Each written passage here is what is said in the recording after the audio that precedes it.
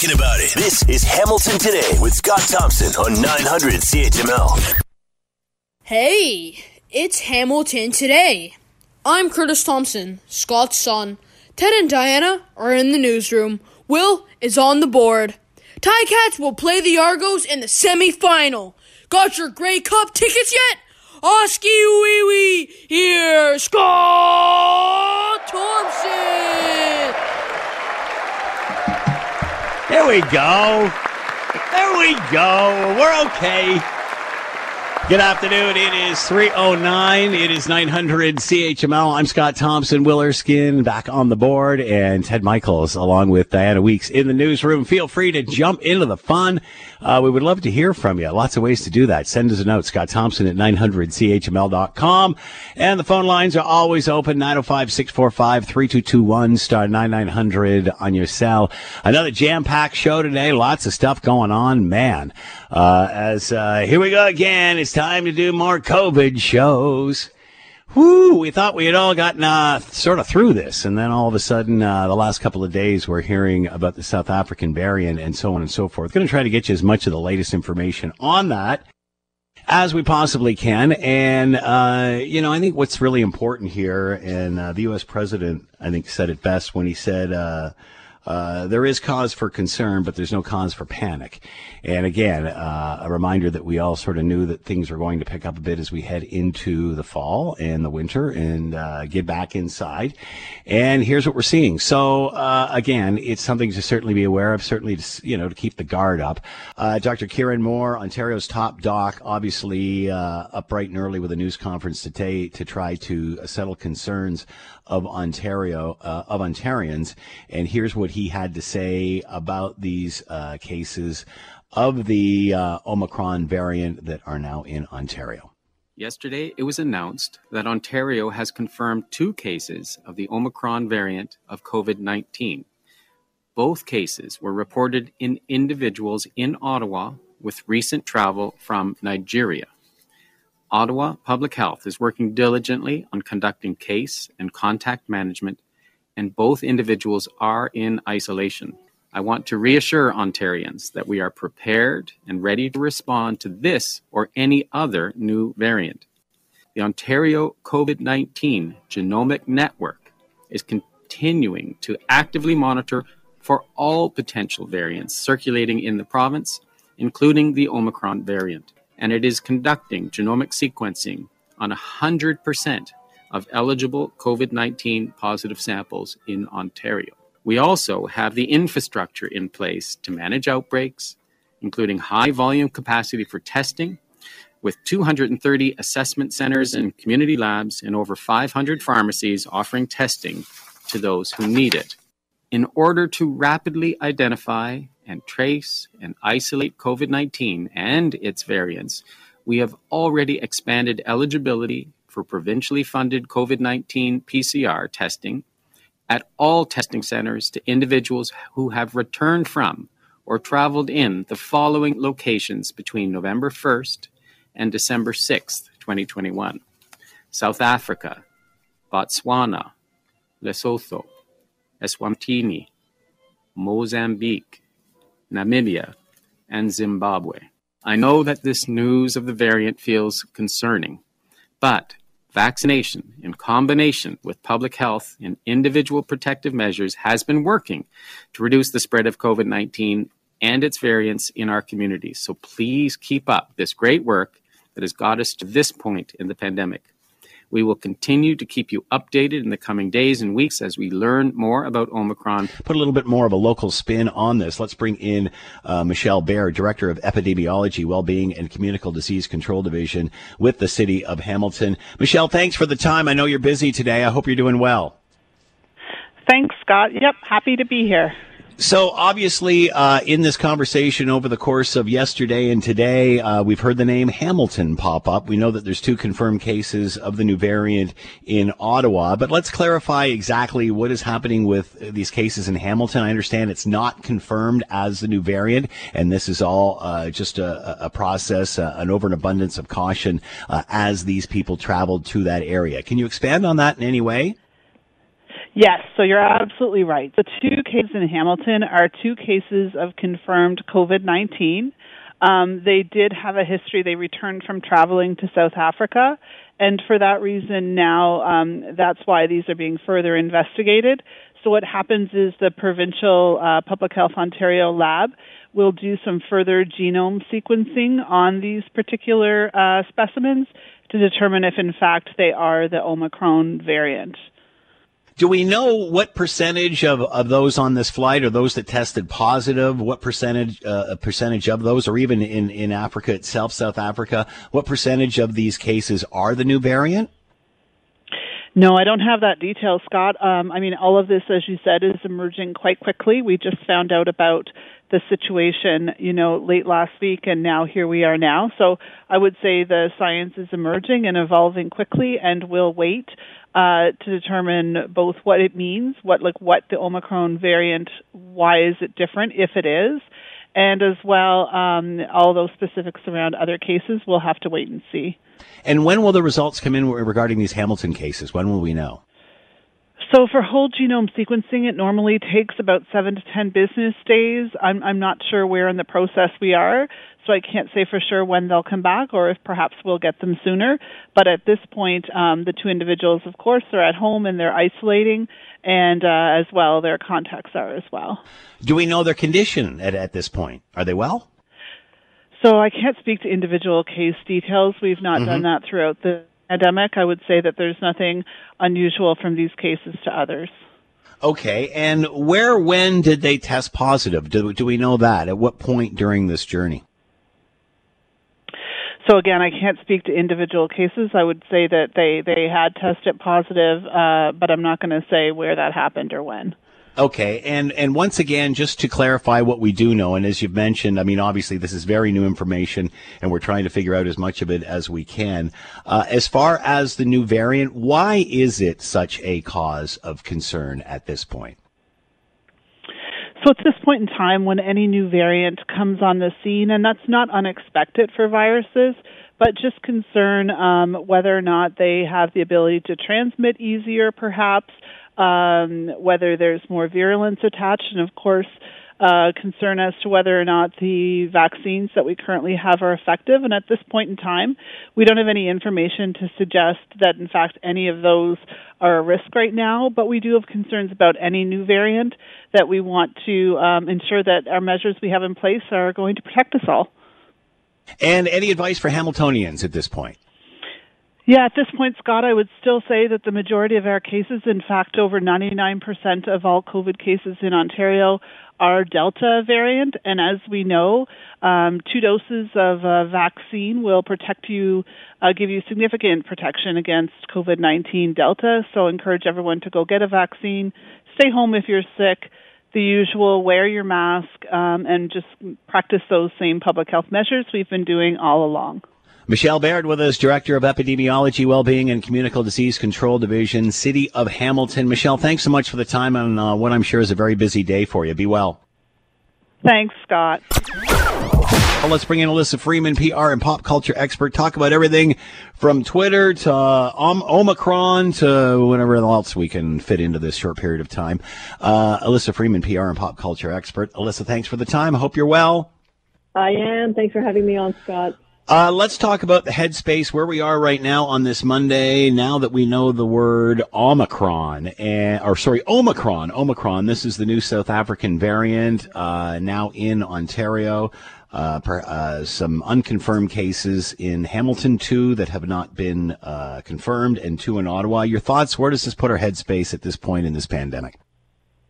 Well, I think now's the time to look back at all the best practices and the worst practices that we have engaged in over the past 21 months. Because to act fast and to act prudently and to act with what we know works is really the thing to do. And yes, there are some people who are thinking, well, we're jumping the gun, we're pulling the trigger. And there are also the same people who will start screaming, well, we knew what to do, why didn't we do it? Yeah. So it's a bit of a no-win situation, but I think that the airspace travel call was a good one, and I think that all those other calls are going to be good too. And I think that there will be a really big push now, hopefully, for more vaccines, even though we're not sure how it interacts with the current batch of vaccines. But I think that putting this on red alert right now is the right thing to do. Interesting, over the weekend, President Biden and Dr. Fauci said this is cause for concern, but not panic. And another thing to remember, especially in Canada, we're almost we're over 90% with the first dose in Ontario, and I think at 86% for the second, which is just astounding. So we got to keep this in perspective. But again, we also have to remember not to panic. Well, listen, okay, look, I heard Biden's speech, and I also was listening to Fauci yesterday on Sunday morning. Wasn't that something? And if you listen to the tone in which he was talking, he was pretty deadly serious. Yeah. So while he said there's no cause for concern, there was a big but, ... So, of course, you don't want to throw the country into panic, because now we're entering a very important retail season. Now we're entering a point where people are starting to travel again, and they just did so over the Thanksgiving weekend. So when you take all of those things into consideration, you do have to be very careful with your words. All right, let's talk about Twitter. Jack Dorsey, one of the founders of Twitter, no longer CEO of the social media platform. What does this mean for anything? I remember prior to Donald Trump, everybody said Twitter would be gone in a day and a half, and then all of a sudden he sort of resurrected it.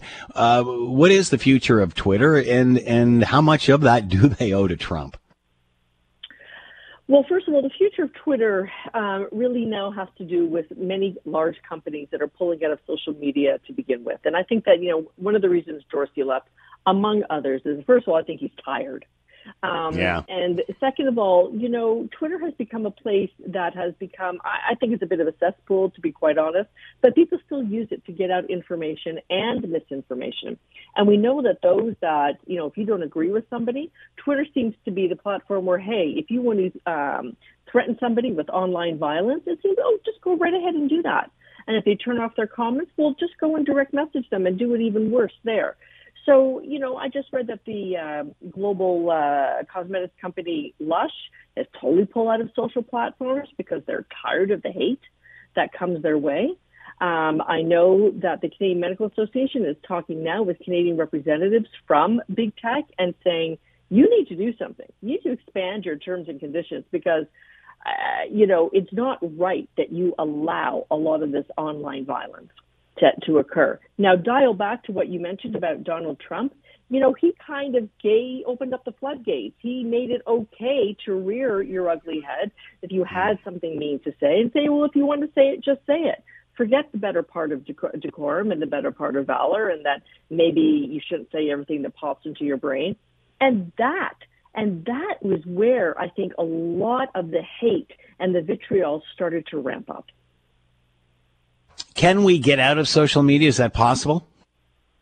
It'll be interesting to see how people are going to do it. I'm going to be taking a look at Lush to see how they're going to do it. I think that insofar as trying to spread evidence-based health information, no matter on what it is, you should be able to do it without impunity. I don't know if we can, creating behavior shifts, Scott, is hard. It's hard just to get people to contemplation. I think that people look at it as basically a part of their day as soon as they wake up and then before they go to bed. So can we get out of it? I think that there are people who are trying to, but I hate to think that it's just so ingrained in our consciousness and in our regular day-to-day behaviors that it's not something that's going to happen overnight. I can't let you go. Only got about a minute left. Your comments on the Ghislaine Maxwell case starting today. This was the person allegedly helping Brian Epstein in his sexual exploitations of young girls and such. How significant will this be? This is supposed to be like a 6-week trial. Oh, well, this is huge because, Ghislaine, that's how you say her name, Scott, Ghislaine. Is it Gillian or Ghislaine? I've heard it pronounced 25 different ways. Same here. But anyways, I'm going to go with Ghislaine because it sounds just that more madame-y. Listen, I think that she's the linchpin in all of this. And I think that she was an international madame, not just for Jeffrey Epstein, but she's got connections to Prince Andrew. She has connections all over the world. She was the one that they all went to. So, and she's also from a very, very wealthy family. Her father, Robert Maxwell, had a huge newspaper empire. People are really watching this. When I just pop this up now, to see where this was at in terms of who's reporting on it. People are giving, New York Times is giving live updates. So if the New York Times decides that they're giving live updates, somebody is paying a lot of attention to it. And I think that everybody is waiting for the other shoe to drop to see if something is said that incriminates Prince Andrew or really sheds light on what was going on with Jeffrey Epstein. So people are going to be watching this very, very closely, Scott. Alyssa Freeman with us, PR and pop culture expert. Alyssa, as always, thanks so much for the time. Be well. Thanks, Scott. If it's happening now, we're talking about it. This is Hamilton Today with Scott Thompson on 900 CHML. All right, lots of chatter about up until this weekend and the whole Omicron thing. Up until then, we were talking about going back to work and what does the new workplace look like? How can things possibly be the same after so much has changed in such a short period of time? To talk more about all of this, let's bring in Patrick Stepanian, legal manager with Peninsula HR, and is with us now. Patrick, thanks for the time. I hope you're doing well. Thanks. I am doing well. Hope you're doing well too, Scott.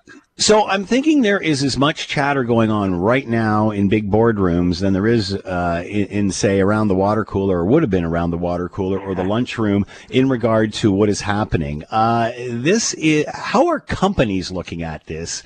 What's their perspective as opposed to how the employees are looking at this, meaning post-COVID-19 pandemic? Well, it's a bit of a difficult question since, as you said, with the Omicron variant popping up, there's a bit of a, wait and see now instead of rushing right back into the workplace. I do know some of the bigger employers, I think banks are likely putting off the return until a few months into 2022. But with other workplaces, there's a sense of, they've brought back some of their workforce. They've got people back in the restaurants, and they're just sort of a wait and see what signals we're going to get from public health authorities. It's interesting, reasons for people going back, because obviously the old days, I got to go back because I've got to go back to work. I've got to plug into the machine that is whatever business I'm doing and, be a part of that, be a spoke in that wheel. But obviously now with technology, which has been around for a long time, but we've been forced into using it, things have changed. And it was interesting reading in an article about, the reasons that some employees are going for back to work. Number one was social life. Also, number two, to get out of the house. And then number three, finally, to collaborate with other peers, which is sort of work related, but the first two aren't. So really, at the end of the day, do we need to be going back? So that is the big question. And as an employer, really, it comes down to evaluating what your business needs are. There are some workplaces, some industries where, you probably do not need to be back in the office, or you just only need to be in the office, a couple of days a week or one day a week. And it's going to be about reorienting for some of those employers towards that kind of model for that workplace and setting new expectations. But at the same time, as you've mentioned, it's, for a number of employees, including myself, really, I still pop into the office once or twice a week. It's nice to see another face. It's nice to talk to someone in person. And there's just something a bit more, instant about, instead of having to get on Teams or Zoom and call someone or schedule a call to discuss a question, you just walk over to the cubicle or the desk and have the conversation right there. Do you think once we do go back, and again, who knows when that is, Patrick, because you said it seems to be, it keeps getting kicked down the road. But will we embrace this? I mean, I'm sure some will, some will not. But will the work experience at the office, at the plant, at the whatever be different than it was pre-pandemic? My general expectation is that for a number of workplaces, a number of industries, there's going to be a new sort of normal or new arrangement. Now, having said that, I don't think I think the pandemic really more than anything has sort of just accelerated what was likely a slowly building up already. I know from before the pandemic, there were already workplaces that were sort of starting to split their teams between the home and the office and having sort of, an office space that's reoriented around Well, once a week, the team has to come in and everybody will file into those cubicles there or that room there, or these sort of ideas of hoteling stations. And so I think the pandemic's really accelerated that trend in certain industries rather than, introduce something that's actually new. But as an employer, you're going to have a couple of concerns there. And one of them is if you are, the first question will be, will you adapt and become flexible in this way with your business needs in your workplace, or won't you? And if you won't, then you might have issues with what employees are looking for. Because some employers will be looking for flexible arrangements rather than, back in the office Monday to Friday, 9 to 5. And if you're not offering those flexible arrangements, you might find yourself missing out on, worker talent that you'd like to have. So there's going to be that sort of consideration that has to come into the play. But then the other play is if you do become flexible and split your workplace, let's say hybrid, or you go full remote, how do you keep those people at home engaged? How do you keep them, in terms of that socializing aspect, from feeling too lonely? How do you keep them from getting too much burnout, because now they've got essentially work in the house? It's 24/7. It's there. So quite a few different things to think about, and to start thinking about how, what are your expectations, setting new expectations that adapt to this new reality. What are your policies and procedures going to be for these kinds of situations? Obviously, we've seen how tech has accelerated all of this. Again, as you mentioned, things that are already there, options that are already there. This is just accelerated. Is there something else that's going to happen that we don't see coming at this point that will affect us the same way? Is there other change across the horizon that we're still not aware of, but will be a result of this? There's a good one for you, Patrick. Yeah. I don't know. I mean, I'm not much of a Nostradamus. I don't think I saw the pandemic coming. Yeah. So, that's being our biggest change. And, you combine that with, all these tech changes over the last, 15, 20 years. And all of a sudden everything's just, it's a gasoline on the fire of change, if you will. Right now I think we're in a bit of a reactive mode. But in terms of the changes we've just discussed, in terms of being flexible with your future workplace arrangements, and for whenever the magical day comes that we have some kind of normal-ish return, it's about getting ready to think about being a flexible employer with your workplace, and what those expectations are that will need to be met in a new sort of work arrangement. A couple of days in the office, a couple of days at home, kind of thing. Patrick Stepanian has been with us, legal manager with Peninsula HR. What will the new workplace look like? Well, I'm going to have to wait and see, really, because it's changing on a daily basis. Patrick, thanks for the time. Be well. Thank you. Take care. Bye. I'm Scott Thompson. Will Erskine on the board. Ted and Diana have brought in their giant box of Tim Biebs into the roundtable room, and it'll be sitting in on the Lazy Susan and spinning it around the room, feeling free for everybody to pick their favorite taste of Bieb. Good afternoon, Roundtable. Hope you're all doing well. Yes. There is no big box, though, but we picked at some. So. Well, I love the note that Rick Zamperin sent when this came in, that, the new Tim Biebs are here. Make sure you secure me a few so I can do a taste test on Good Morning Hamilton tomorrow. Yeah. So did you put Rick a little secure box away so he would have something for tomorrow? Sure did. There you go. And hopefully they don't have bites out of them. So can't promise that. Kidding. We'll talk about that in just a second. Again, feel free, send us a note, Scott Thompson at 900CHML.com if you want to throw something on the table. All right, let's start, kids, with a poll question of the day. And here we go again, a new variant, the Omicron variant. Are you concerned? That is the poll question of the day. And the answers so far are 38% are saying somewhat, 32% are saying very concerned, 29% saying not concerned. Ted, are you concerned about the new variant? No, I'm not. Why? Because I think we've got a handle on it this time, and people are worldwide, the World Health Organization, everything else. It just seems we have a handle on this, and I think that it won't be what people are blowing it up to be. All right, Diana, you want to weigh in? Yeah, I think the same. I mean, I'm obviously concerned, but I think the key word here is concerned. They're not saying that we need to freak out about this. They're saying we're keeping an eye on it and we're in a much better position than we were last time, you know. And remember when the Delta variant came out too, we had the same kind of apprehension, the same kind of fear. Yep. So I feel like I'm worried, but I'm not going to like freak out because I think that we'll be okay.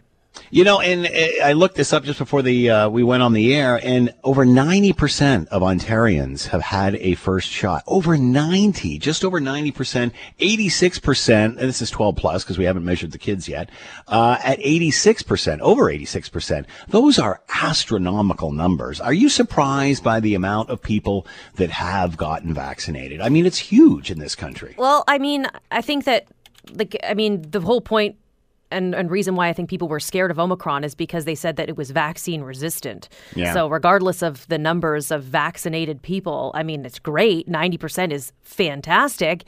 But I think that's what people are scared of. It's like, well, great, we got our double vax. Now what? Now this thing is going to just come in and mutate and we're going to still get it. So I think that that's what the fear really is about. Yep, I agree with that one. And again, even though it's not a perfect match, and I had an epidemiologist talking about this, even though it's not a perfect match, it still is better than having nothing. Another interesting take in all of this is everybody was chatting about how we have to send more and more vaccine to underdeveloped countries that need this. Apparently, South Africa has plentiful vaccination. The problem is getting it distributed and a massive amount of vaccine hesitancy. So until we get the whole world done, I think we're going to see pop-up variants like this through the next year or so. Thoughts? I get concerned when I hear, oh God, I'm going to get in trouble for this one. I get concerned when I hear, we need to help out other countries. I understand that, but let's help ourselves first. Get what we've done with 90% or whatever, get as much as we can, then talk about, sending it over, especially as you mentioned, when South Africa has a lot. So I get a little concerned about that. Is it NIMBYism? No. Protectionism? Possibly. I think just from a technical standpoint, the issue is, though, if you focus entirely, it's not the same as like putting on your mask at the airport. It's about if you focus just on getting yourself vaccinated. If you take too long, it mutates elsewhere in the world. That's the concern. You kind of want to balance it. You want to do both at the same time, if possible. It'll be fascinating to see how the U.S. reacts to this, how it affects them, because their vaccination rate not quite as high as what is in Canada compared to how it reacts to the vaccine in Canada, especially the same thing with in Europe. I think in the next 2 weeks, how many times have we said that? In the next 2 weeks, you'll know more about where this is going. Will this alter your holiday plans in any way, Ted, or is it too early for that? My plans will not be altered. Have not been altered. Again, it's going to be, just the immediate family. Nothing changes, so I'm not concerned about that in the least.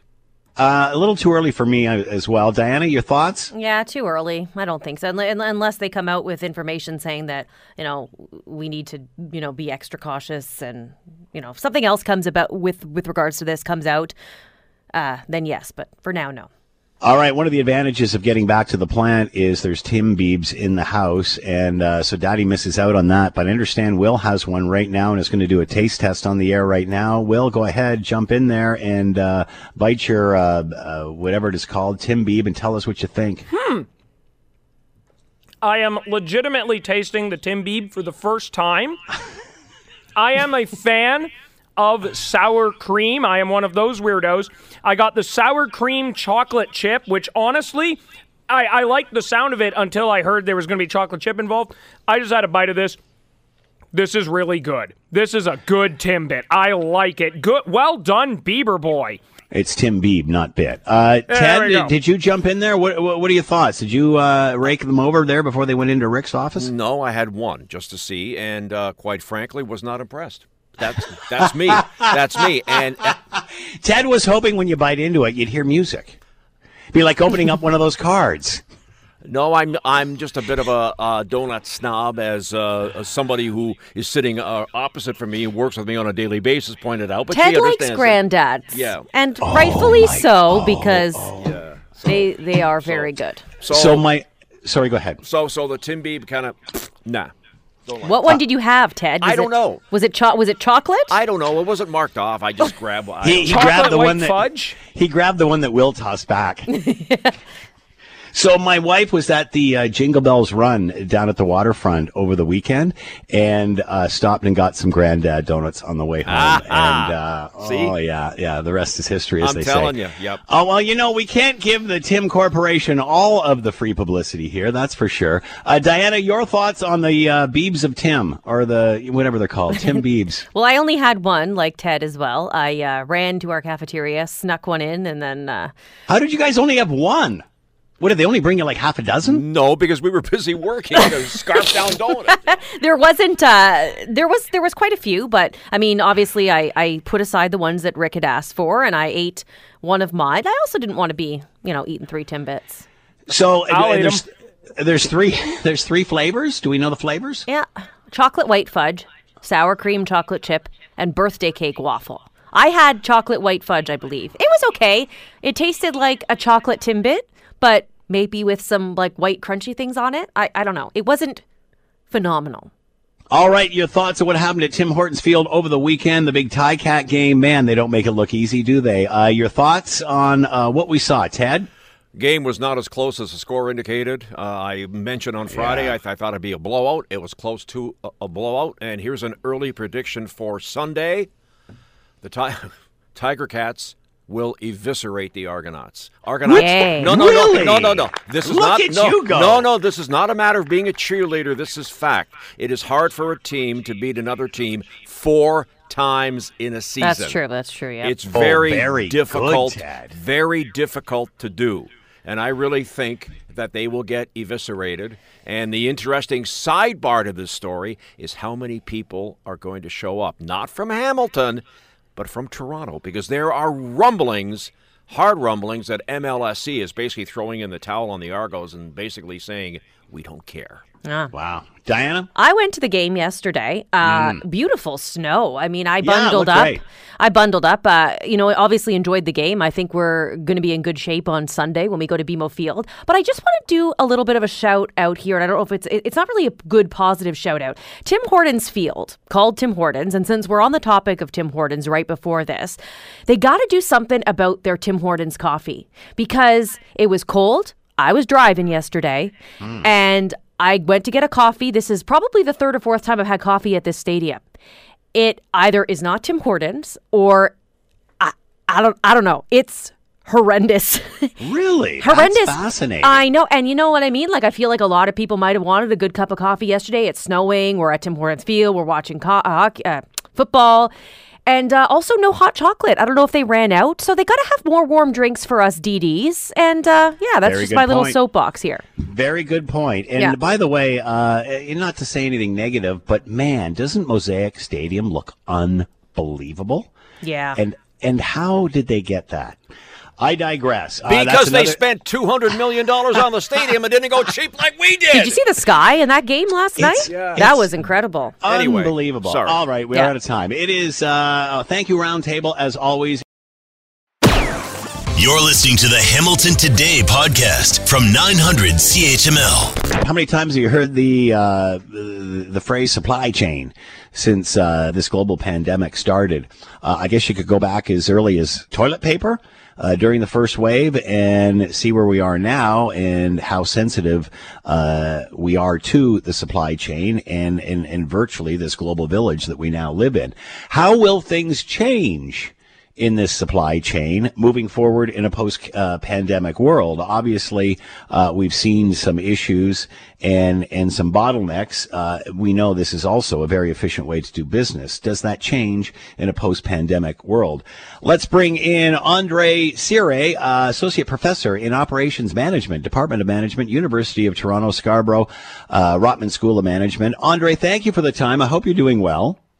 Hello, Scott. Very nice meeting you. I hope you're good as well. So far, so good. Thanks so much.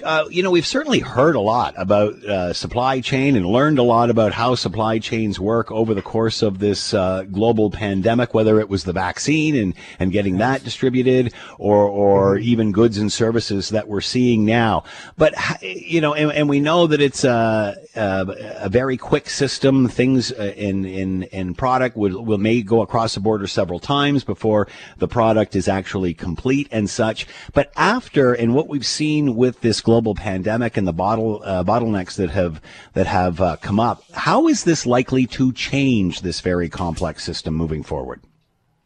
Well, that's an excellent question, something that we're talking a lot with our students, with the future leaders in the area, right? How the supply chain is going to change. Well, I think there are some initiatives nowadays just to make sure that we still have our products during Christmas and so on that you're seeing now. For example, we have an increase in capacity. But I think the most interesting things that are coming up now is, let's say, maybe try to relax a little bit of this idea of just in time, to have the minimal inventory as possible, to have this strong communication with, let's say, not try to make things in order, up to order, but not being so conservative in terms of how much inventory you hold.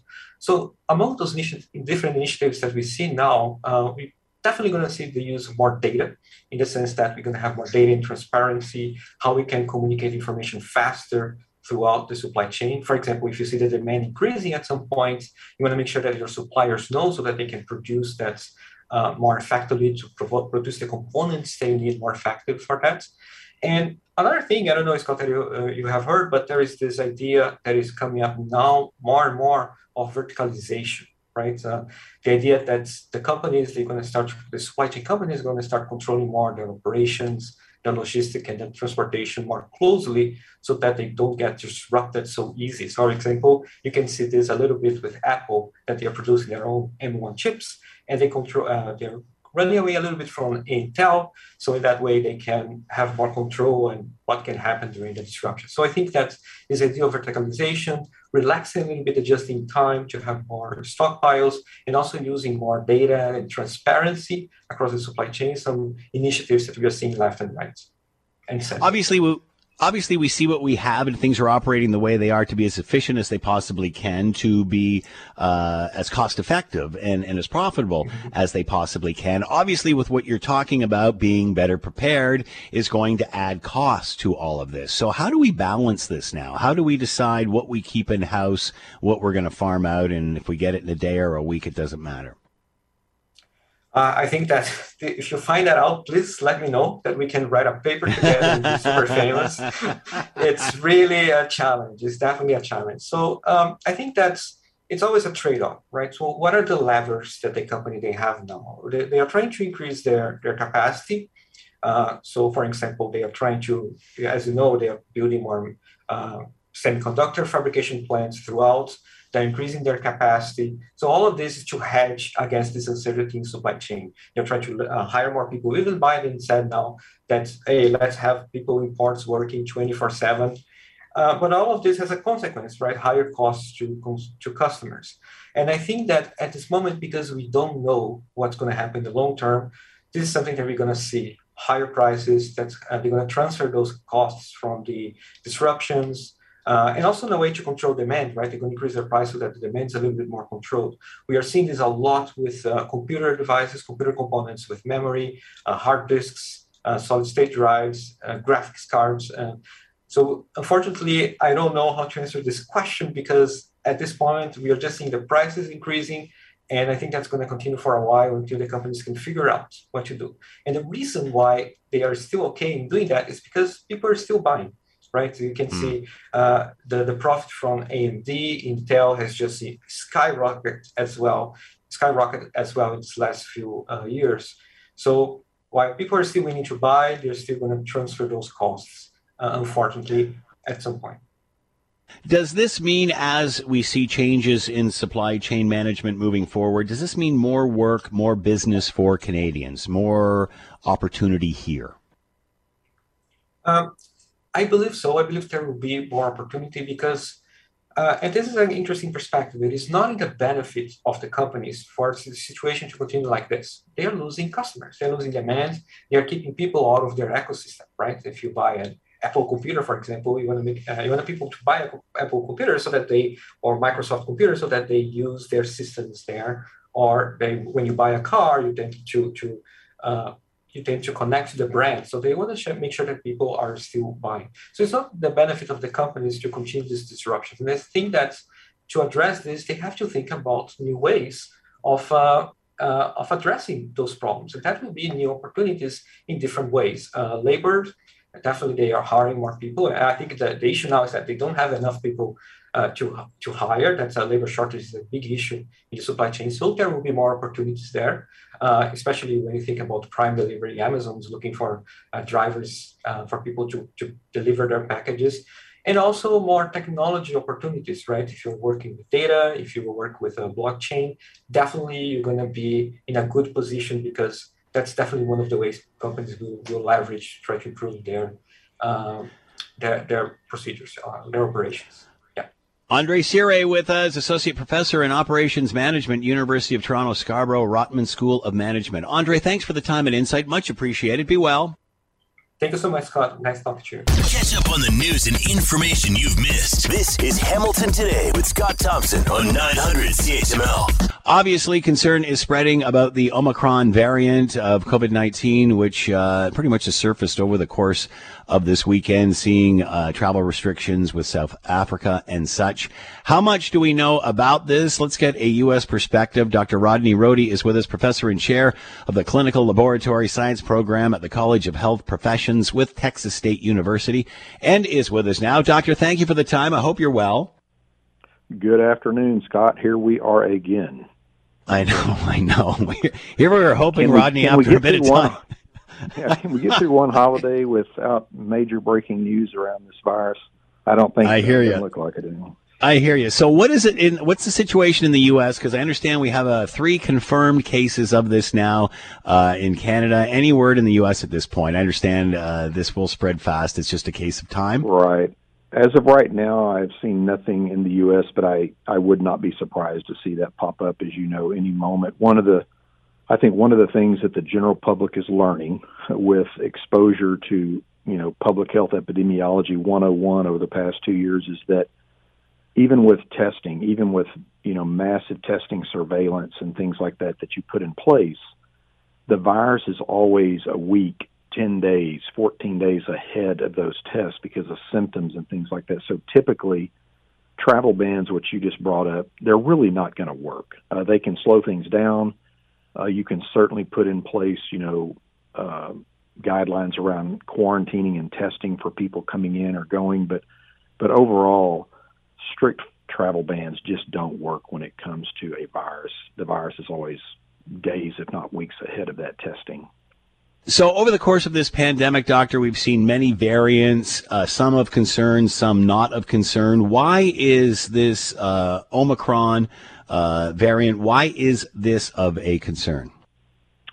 Well, I think if you look at the early data, and let's make sure the public understands this, I've been talking about this a lot today, we still need to watch. We really need to look at this variant over the next 10 days to 2 weeks.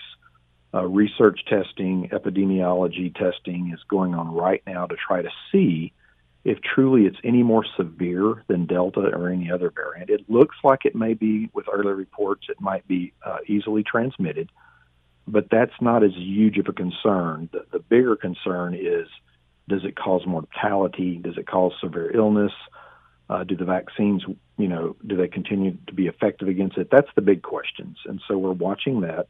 Early information out of South Africa and elsewhere that I've been following shows no major, concerns at the moment. What's interesting, Scott, just a kind of a quick side note on this that I've been following today that popped up is right where it started in that area. One of the biggest issues that we're continuing to face is vaccine equity.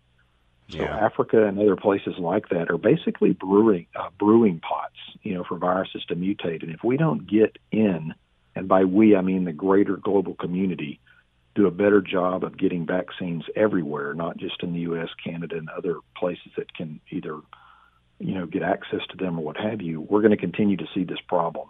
And with travel bans, what's crazy is that it's also one of the latest things I've been following is with travel bans put in place against South Africa, the very testing reagents and other things they need to follow the virus's spread, they're running out already because no planes are arriving with testing reagents and supply chain issues. So it's it's a double-edged sword, when you put in those massive travel bans, because you also impede supplies and other things from arriving.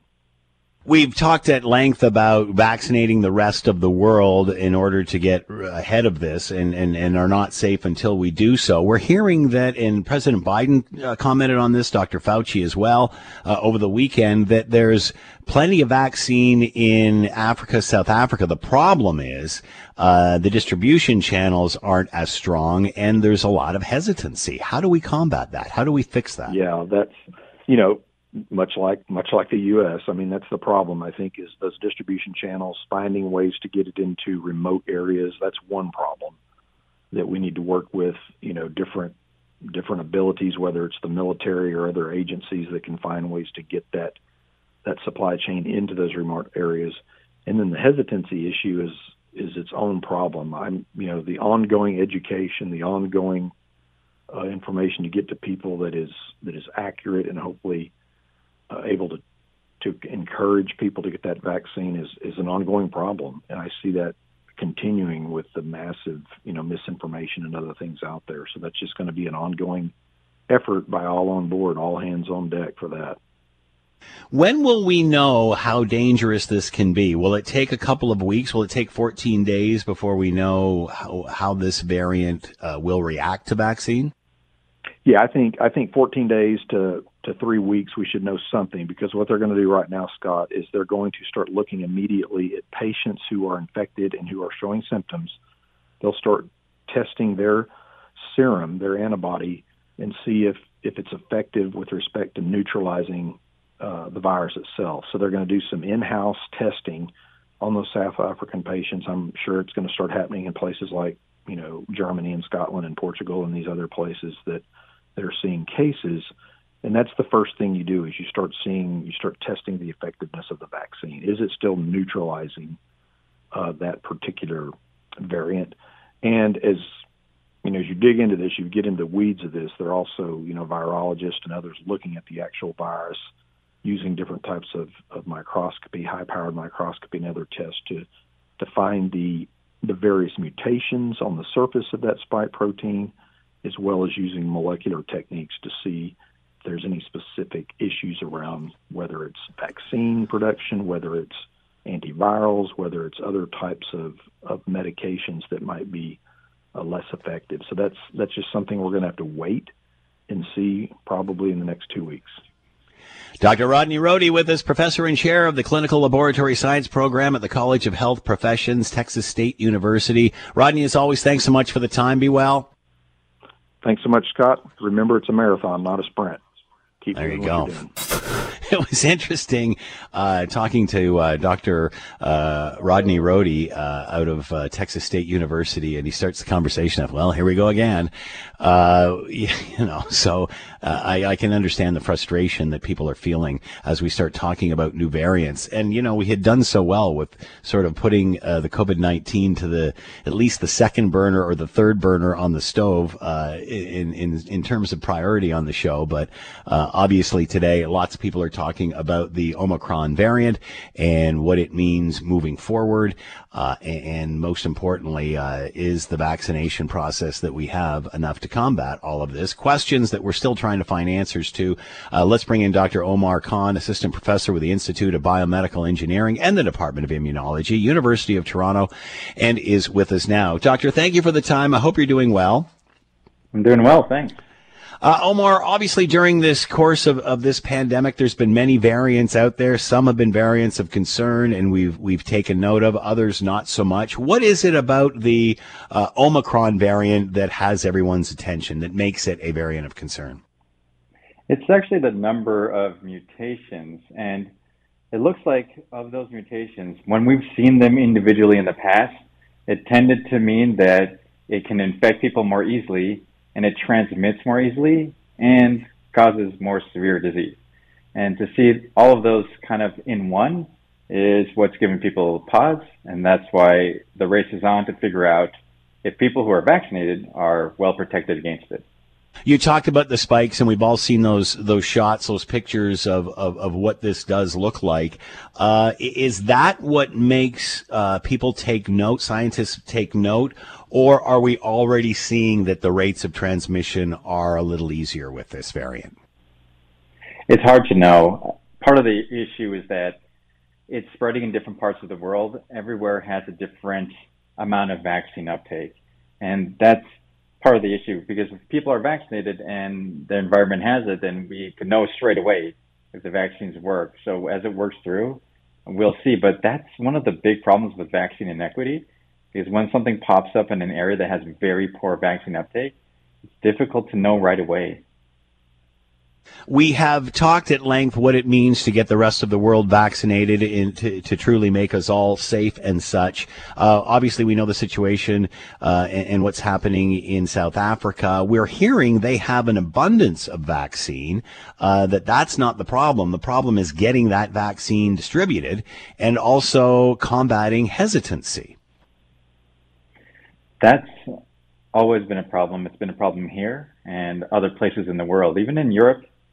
Right, we've seen these spikes in their populations too. Sweden, for example, it's a challenge that goes all around the world. And I think part of it is education. We need to have more conversations about this. And I also think we need to speak more broadly about the other impacts of the virus. It's not just you getting sick and potentially dying, but we have to look at what's happening in our healthcare systems. If our hospitals have to lock down to take care of people, that means they make more ICU beds by taking away capacity from the rest of the hospital. People can't get in to do their regular diagnostics. We don't know if people are contracting other diseases, if they should be diagnosed for cancer. It's tough now. So we're going to have problems down the line, and they're already starting, where we're seeing people are missing important diagnosis and getting the help they need. And that's a big problem. So that's beyond COVID. So there's so many elements to this that we really have to pay attention to. When will we know how dangerous this variant is? Is this another scenario where we're going to have to wait 14 to 21 days till see how this matures before we know exactly what we're dealing with? That's correct. It's going to be at least a few weeks. But now that we're seeing it spread across the world and into other areas like in Europe and a bit in Canada too, we're going to have a better idea of that. Unfortunately, it's spreading because it's contagious, and that's an issue. So it's a sad calculus, but it will help us know sooner. But it's not the way we want to do this. It's awful. Do we know anything about those that have come down with this variant? Do they appear to be getting any more sicker? Do we know the health of anyone with this variant and how this compares to others? That's still an open question. We do know that Delta does cause severe disease for the unvaccinated and partially vaccinated. So it's teasing out the difference between the two it's going to be tough. One of the best ways we can do this is to actually look at what version of the coronavirus people have and track that. At least we can tell if it's transmitting more, and then we can then correlate it with how severe the disease is. But yes, unfortunately, we don't have that information now, and we don't want to be anecdotal about this. It has to be done appropriately and right. Many are asking the question of how effective the vaccines will be with this new variant. We're hearing that Moderna, with their mRNA vaccine, that they've already started working on the sequence and hope to have something available early next year. How are the vaccine companies addressing this? Well, particularly for the mRNA vaccines, they are what we call platforms. Most of the vaccine remains the same. All they do is update the mRNA, the code inside, and then it's good to go. So it actually is very quick and easy to do. That's why people think it's the next step in technology. It's just wonderful. But the problem is, how do you regulate that? And I think regulatory bodies are now looking at, every time you do an update, should you go through a full clinical trial, or do you get a shortcut like we do with the normal flu vaccine, where you say that the majority of it is the same, small update, it's safe, approve it. So that's going to be the breakpoint. We'll have to figure out how the regulatory bodies decide to regulate this, and I think it will be adapting potentially a smaller clinical trial, and then eventually it'll be like the flu vaccine. But until then, a lot of regulators have a lot of hard work to do to figure this out. That was my next question, Doctor. It almost sounds like a flu shot where every year they come up with a different formulation for it, depending upon, what they've seen the season before. That's right. And interestingly enough, with the mRNA vaccines, it's even easier than that because it's literally a few code changes in the mRNA. So everything else is the same, which makes it very, very flexible. And that's why, it could potentially be easier for the regulatory bodies to be okay with it being updated. But again, everything has to be done appropriately. The general public, you and me, everybody has to have the utmost confidence that it's been safely put through regulatory process. And we want to make sure everyone has the maximum amount of confidence in this. That is certainly reassuring. That being said, what advice do you have for Canadians who are concerned about this? Well, it's the same moves we had before. Mm-hmm. Your best tool is vaccination for now, and physical measures like masks and distancing if you can, ventilation. Nothing will change with that until we get this kind of resolved globally. So keep that in mind. We just have to be cautious until we figure out really the nature of this. And, we've been doing it all this time. Everyone's fatigued, but I think the public should also start talking about seeing this globally, because if we do that, then we won't see anything new popping up and we can get past this. So I think now hopefully we can stop looking just at our local areas and just look out and around the world and get this sorted. That's a good point, especially as things become more whatever the new normal is going to be here back home. Dr. Omar Khan with us, assistant professor with the Institute of Biomedical Engineering and Department of Immunology with the University of Toronto. Doctor, thanks so much for the time and insight. Much appreciated. Be well. Thanks. Stay safe, everybody. The truth and only the truth. This is Hamilton Today with Scott Thompson on 900 CHML. I'm Scott Thompson. It's Hamilton Today. Will is on the board. Ted and Diana in the newsroom. Joining us, Scott Radley, host of the Scott Radley Show, columnist with your Hamilton Spectator. And, of course, we'll be on after the 6 o'clock news tonight. Good afternoon, Scott. Hope you're doing well. I am, and I read about the Genesis show. I didn't go, and I saw what's sad is when you read that Phil Collins barely could walk out with a cane and had to sit through the whole thing. And, it's just a reminder that we're all eventually moving on up, and it's not the 80s anymore. Yeah, very true. And, if you want to see that and you accept that, then, why sit and point fingers like, look at them now? I mean, at what point does it become a good show versus just a circus? So, yeah. It'll be interesting to see how long it all lasts. But I understand that Phil's having some financial issues, so kind of needs this for the cake. Anyway, let's move on. Omicron. I pronounced it 3 different ways all day. It's a new transformer. That was Will's joke earlier last week. All right. Yes. All right. I've stolen it a million times, though. The Marvel bad guy, then. We had that one, too. So what are your thoughts on this? I was talking to Dr. Rodney Rohde out of Texas earlier today, and he goes, here we go again. And people are, you can see it kind of deflating people because we thought this crap was behind us. I really think a lot of this is for us, for Canada, because our vaccination rates are through the roof with over 90% with the first dose. This is 12 plus. And then, like 86 or 87 for the second dose. So I don't think we're going to see as much of an impact here. That being said, we're not going to know for another 14 to 21 days. How do you think Canadians are going to accept this? Well, I guess we don't have a choice. That's true for sure. How they're going to accept this? I'll tell you. I think how they're going to accept this. If this turns out that the optimist Scott Thompson is right, and our vaccinations prevent this, then we're going to be just fine. But if it turns out that this is like Delta, where we hear that, your typical vaccination doesn't do much, and suddenly now as we approach Christmas, we've got this massive outbreak of this new form of this variant that can't be controlled, and governments are having to say, hey, folks, guess what? Party's over, back in your house.